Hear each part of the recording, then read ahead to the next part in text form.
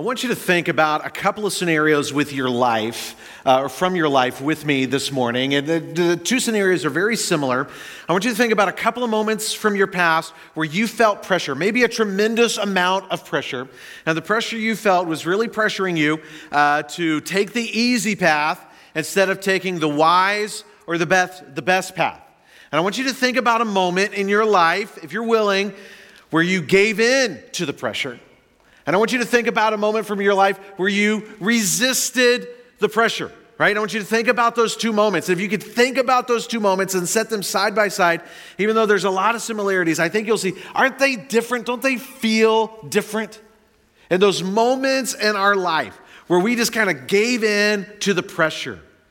I think a lot of us would say, in that moment, what it felt like, I felt like I was trapped. I felt stuck. And in moments where we resisted the pressure, we stood up to it, I think a lot of us would say, those are moments where I felt freedom. Man, it felt so good. And if we look over the backstory of our lives, and we evaluate the different moments of our lives, probably a lot of us would say this: those moments in our lives where we felt most free were moments where we did not let our circumstances dictate to us the kind of person we were going to be.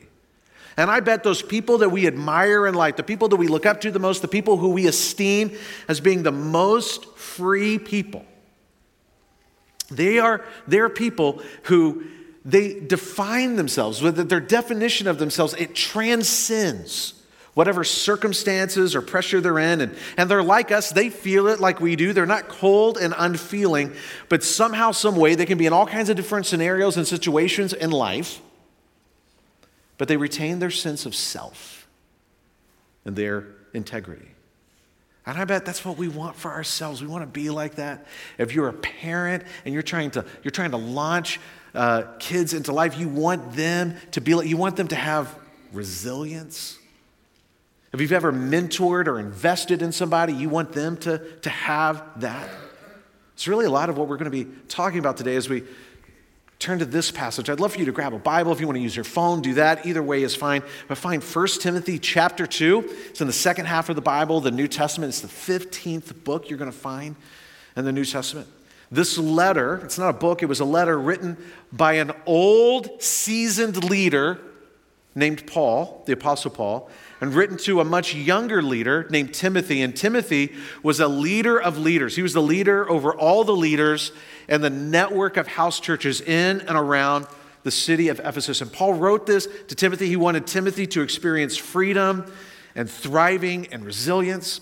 He wanted it for everybody in those churches to experience freedom and thriving and resilience. But the challenge was, all the people in the church in Ephesus, they were experiencing all kinds of pressure externally and internally, pushing them into something lesser than what Jesus had called them to. Or maybe some of us can relate to that.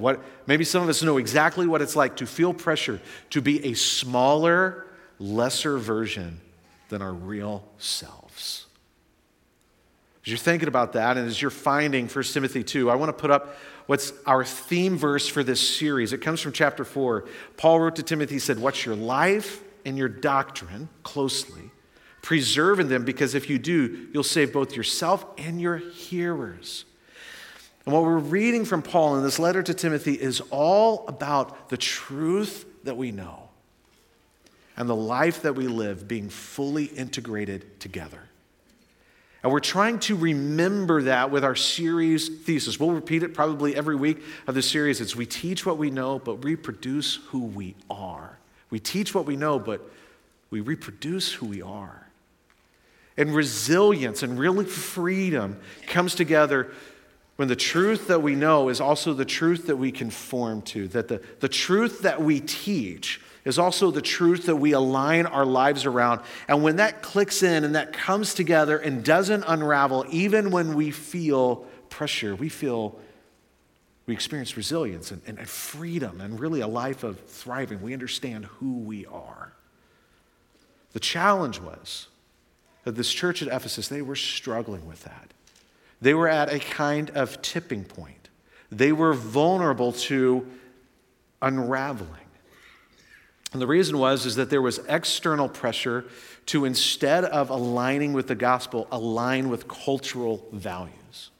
And there was also internal pressure at the same time to, instead of aligning with the truth of the gospel, to align around false teaching. And these pressures, they were conspiring in such a way that the result was the church was fractured, it was unraveling, it was divided. People were fighting each other in the church.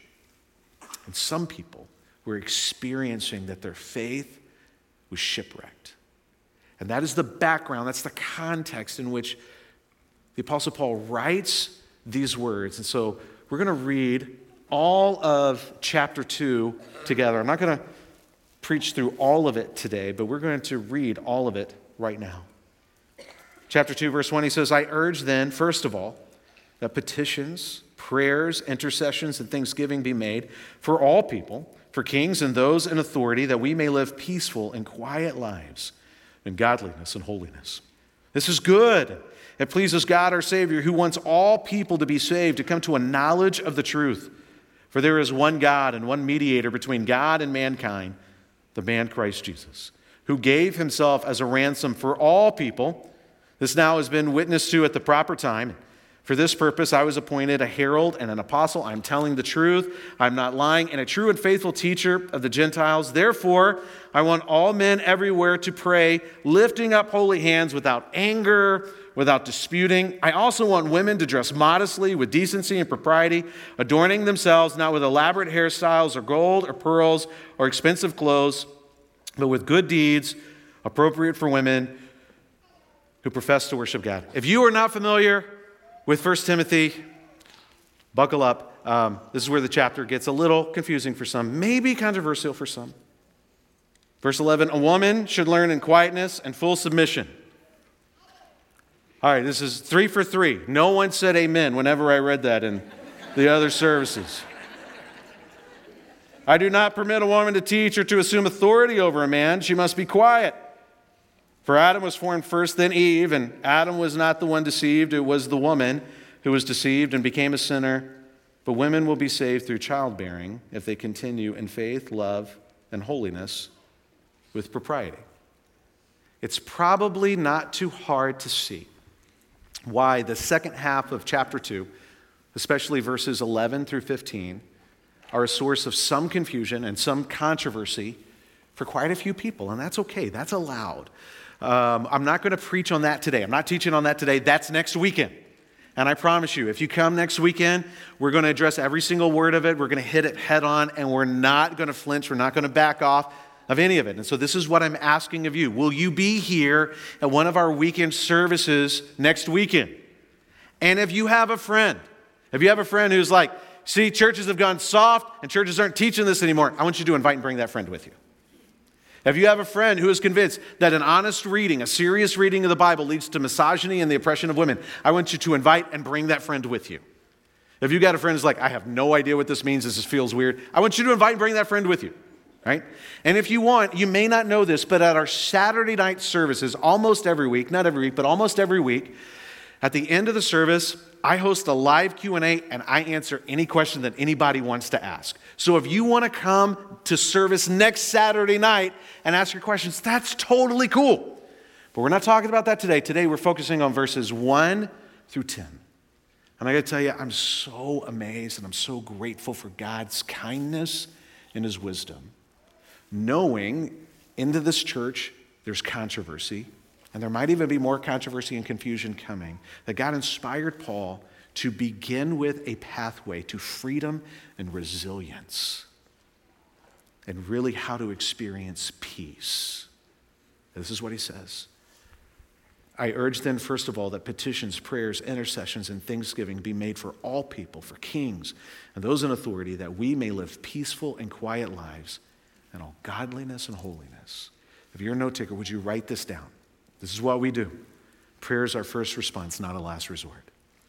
Prayer is our first response, not a last resort. And this call to prayer by the Apostle Paul, I'm convinced this is what it does. It chips away. It chips away at our tribalism. It chips away at our bent toward pride. And this call to prayer, what it does is it begins to cultivate in us a disposition of humility and submission. Does it say, listen, I want prayers to be made for some people? What does it say? It says all. What about the people you're mad at? Them too? You're going to pray for those people that are mad at you? Pray for those people you're fighting? Yeah.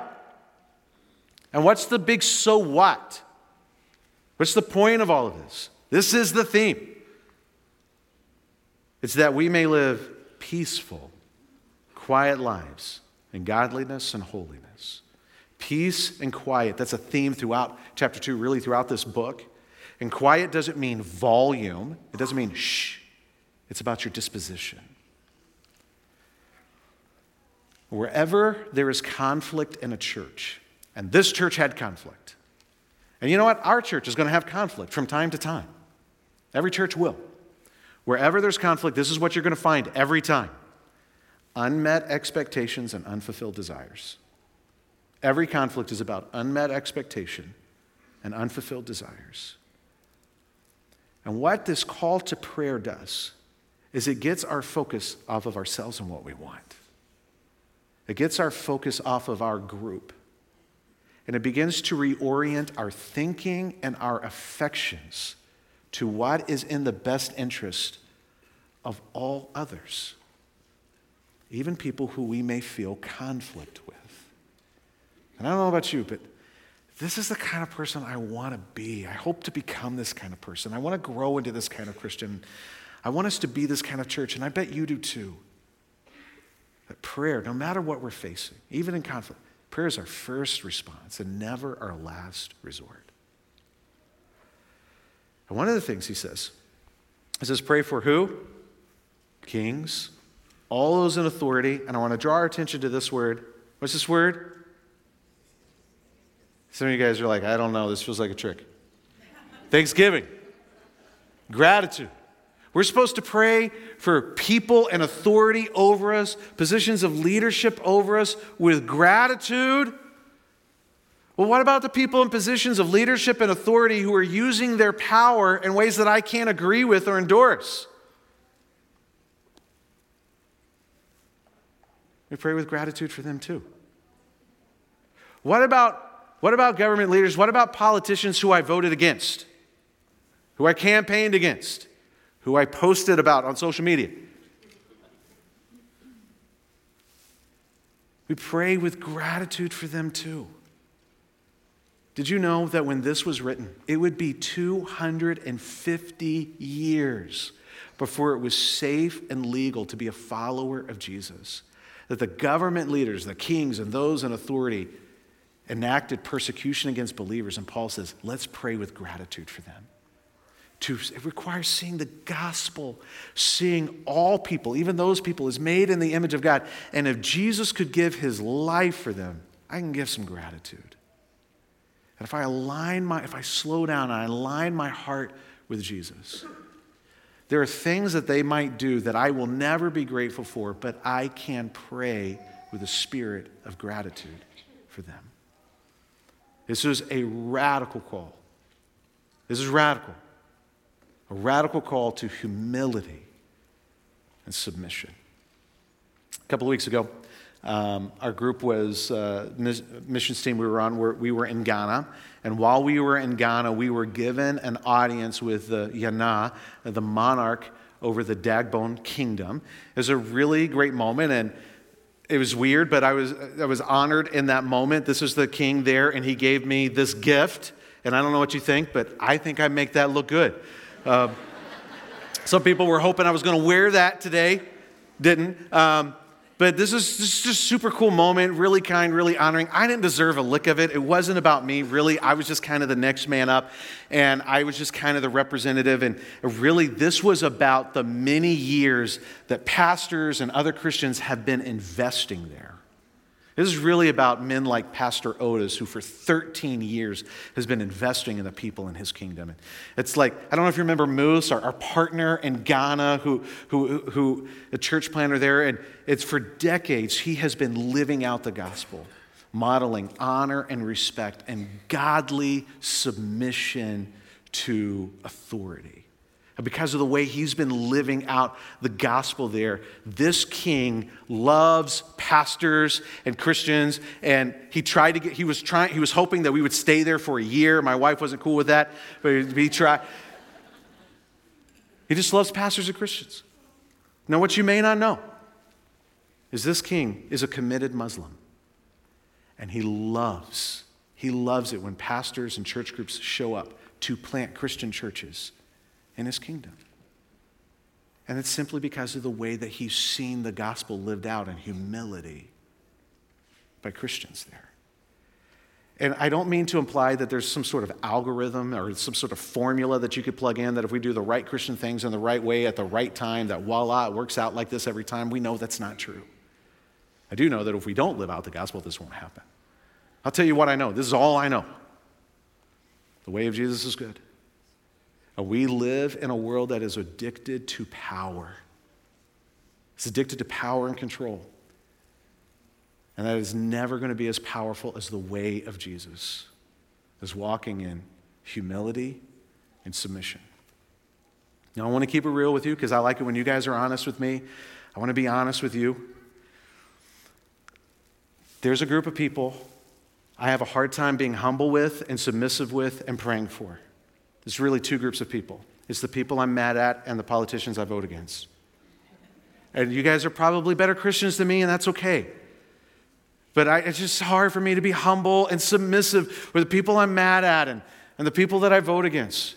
And as I've been kind of gearing up for this message series and studying for this for months leading up to it, let me just tell you about my own sin. And I felt like God has said something to me, and it's not like a mystical thing, and it's not like I heard God's voice or anything, but it's just as though the Spirit of God said to me, Rick, you know how hard leadership is, and you are not praying for leaders like you should. So I want to grow in that. I'm trying to grow in that. I want our church to take its just next steps in that. I want your small group. I want our small groups for prayer to be at the center. Not something that's tacked on at the beginning or the end, but it's really the thing at the center that we pray with and we pray for, that we're committed to prayer. And I know that sometimes it's hard. Like praying for people who you feel like are against you can be hard. Praying for politicians who you don't understand, I think it could be hard. How do you do that? And so I want to use this guy as an example, Clement of Rome. He was a pastor, he was a bishop in the church in Rome in the first century. His entire life, it was illegal and it was not safe to be a Christian. This man had friends who probably died because of government-sponsored persecution. But he modeled a prayer for those in power. And he prayed it, and he taught Christians to pray it. And if we pray it too, we are linking arms with Christians around the globe and across time. And this was his prayer. Grant them, Lord, health, peace, harmony, and stability, so that they may give no offense in administering the government that you've given them. Isn't that a beautiful prayer? So I want to ask you something, and this might sound pie in the sky, and I might sound Looney Tunes. Just hang with me. Could we imagine what it would be like if city leaders, if the mayor, people in city council, people in elected positions in our city, in our state, in our country, if when they thought of Christians, their first thought was, oh my goodness, those are just humble people. They make me feel like they are grateful for the role that I'm playing, and I know they want the best interest for me and for all others. You might say, Rick, that's crazy. We can't make that happen. I don't know. You're probably right. We can't. I know what I can. I know what I can do. I know what I can control, and that's what I contribute. And I know what you can control, and that's what you contribute. What if we just said, this is what we're going to do. This is what we're going to contribute, and we're going to start here.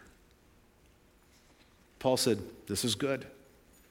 This is good, and it pleases God, our Savior, who wants all people to be saved and to come to a knowledge of the truth. For there is one God and one mediator between God and mankind, the man Christ Jesus, who gave himself as a ransom for all people. He's just talking about the cross. And this has now been witnessed to at the proper time. And what I want us to really focus on, what I want us to see, is that the Apostle Paul connects our humility and our submission with the mission of God to save people. And God is all in on saving all people. He wants all people to hear and know the message of the gospel. He wants all people to see it and to trust the good news of what Jesus has done. He wants all people to find new life and freedom and forgiveness and acceptance in Christ. And in a way that I don't know how to comprehend, our humility and our submission is woven in to how God wants to accomplish his mission of saving people. And in a church where Timothy is facing serious, hardcore leadership issues, the Apostle Paul doesn't give him a manual of leadership techniques and tactics. He just gives him the gospel. And what we saw in chapter 1, he's doing again here in chapter 2, and he's modeling something that we just refer to as gospel fluency, which is this. Number one, just identify what is the content of the gospel. Then what are the implications of the gospel? And then now we're going to apply the motivation of the gospel. And the Apostle Paul, he just starts off with this. Remember that God has made a way for people to be saved. And that Jesus gave his life as a ransom, and the most stunning display of humility and submission that the world will ever see. Jesus gave his body on the cross to pay the price of sin and provide salvation. That God has made a way for us to be saved. And we know it's not sentimentality because of the resurrection. It is true and we can be confident in it. That's the content of the gospel. Let's jump down to motivation. God wants all people to be saved. His heart beats for all people to be saved. And we're aligned with that. Then our heart will beat for all people to be saved. Is there anything that we would ever elevate as more important than that? So we got the content of the gospel. We got the motivation of the gospel. So what are the implications? Like, how should this impact your life and my life? Well, the Apostle Paul, he answers that. He says this. He says, therefore, based on that, I want men everywhere to pray, lifting up holy hands without anger or disputing. So men, this is for us. Men, this is an implication of the gospel.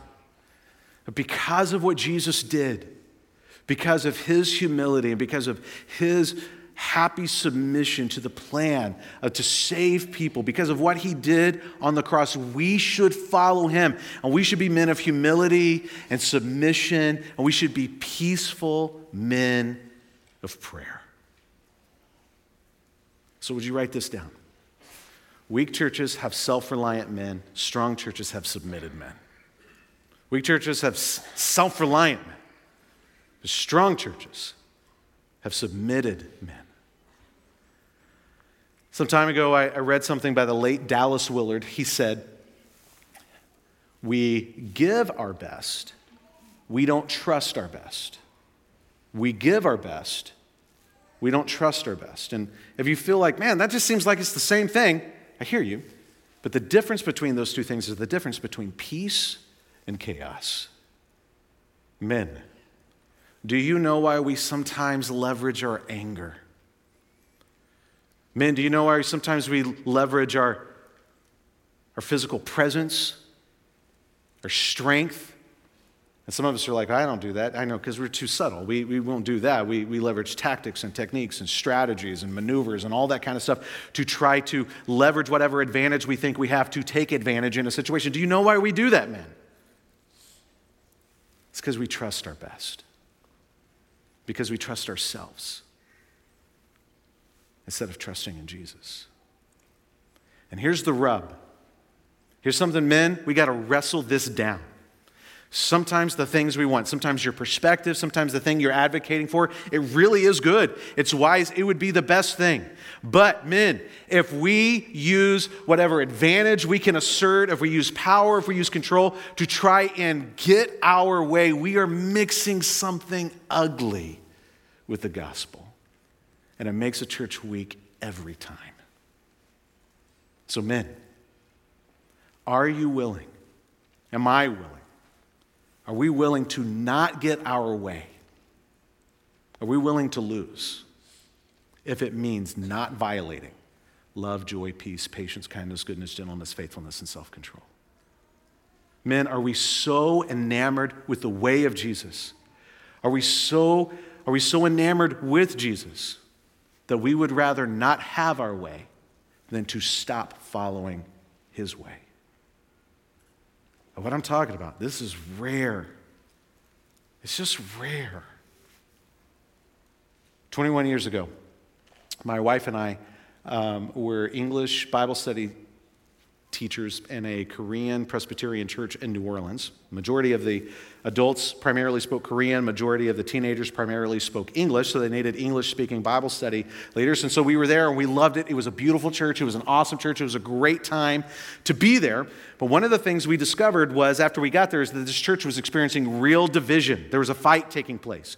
On one side, there was the pastor of the church, and there were the people who took his side. And on the other side, there was the head of the elder board, and there were folks who took his side, and people were fighting. And sometimes it got physical, like there was real shoving matches, which is very confusing when you don't speak the language. The pastor's son was in our Bible study. The chairman of the elders' daughter was in our Bible study, and they weren't fighting. All the teenagers, they were brokenhearted over what was happening with their parents. And so they just said, can we just pray for them? And so we began praying. We didn't know what to do, so we would just pray for them. And the conflict wasn't getting any better. And one night there was going to be a mediator, and there's going to be a church-wide meeting, and the mediator was going to kind of help arbitrate the dispute. And those are kind of situations where it often feels like nobody wins, everybody loses. And we didn't know what to do, so we were just praying. And that night, the chairman of the elder board asked if he could go first. And in a way that is so unlike Korean culture, he stood up and he wept, and he publicly repented, and he asked the pastor for forgiveness. And the pastor wept and asked him for forgiveness, and they embraced, and that church was healed. What do you think happened to the faith of those teenagers? Through the roof. But here's my question. Was that church stronger, or was it weaker because those men chose humility and mutual submission? They're stronger. That's the gospel implication for men. What about ladies? Paul says, I also want women to dress modestly, with decency and propriety, adorning themselves not with elaborate hairstyles or gold or pearls or expensive clothes, but with good deeds appropriate for women who profess to worship God. Now, I can totally understand why someone might say, this feels out of balance. It feels like Paul is saying to the men, I want you to do the important spiritual stuff, and to the ladies, just sit there and look pretty, but not too pretty. Is this about women's bodies and not attracting too much attention?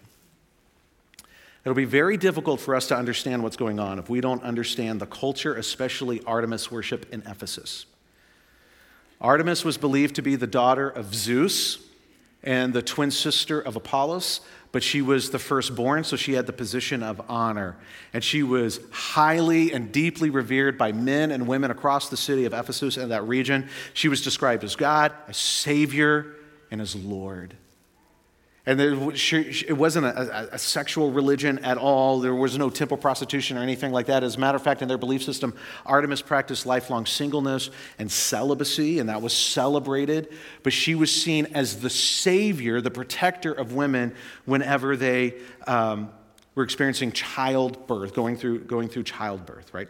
And worship of Artemis, there was a whole economic industry around it, and it brought lots of wealth. And women were at the center of Artemis worship. And so the women in power and influence and dominance had lots of wealth and prestige.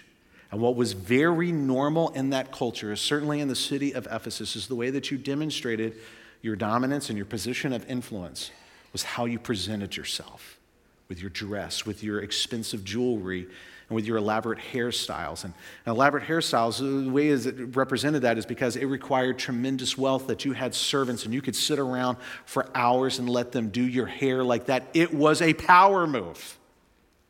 So would you write this down? Modesty is not a command against flaunting sexuality. It's a command against flaunting wealth and status. And I use the word command. That's probably too strong. It's really instruction, not about sexuality, but about not flaunting wealth and status. And I'm not trying to imply that the Apostle Paul would be cool with flaunting sexuality. I don't think he would. It's just that's not what this is about.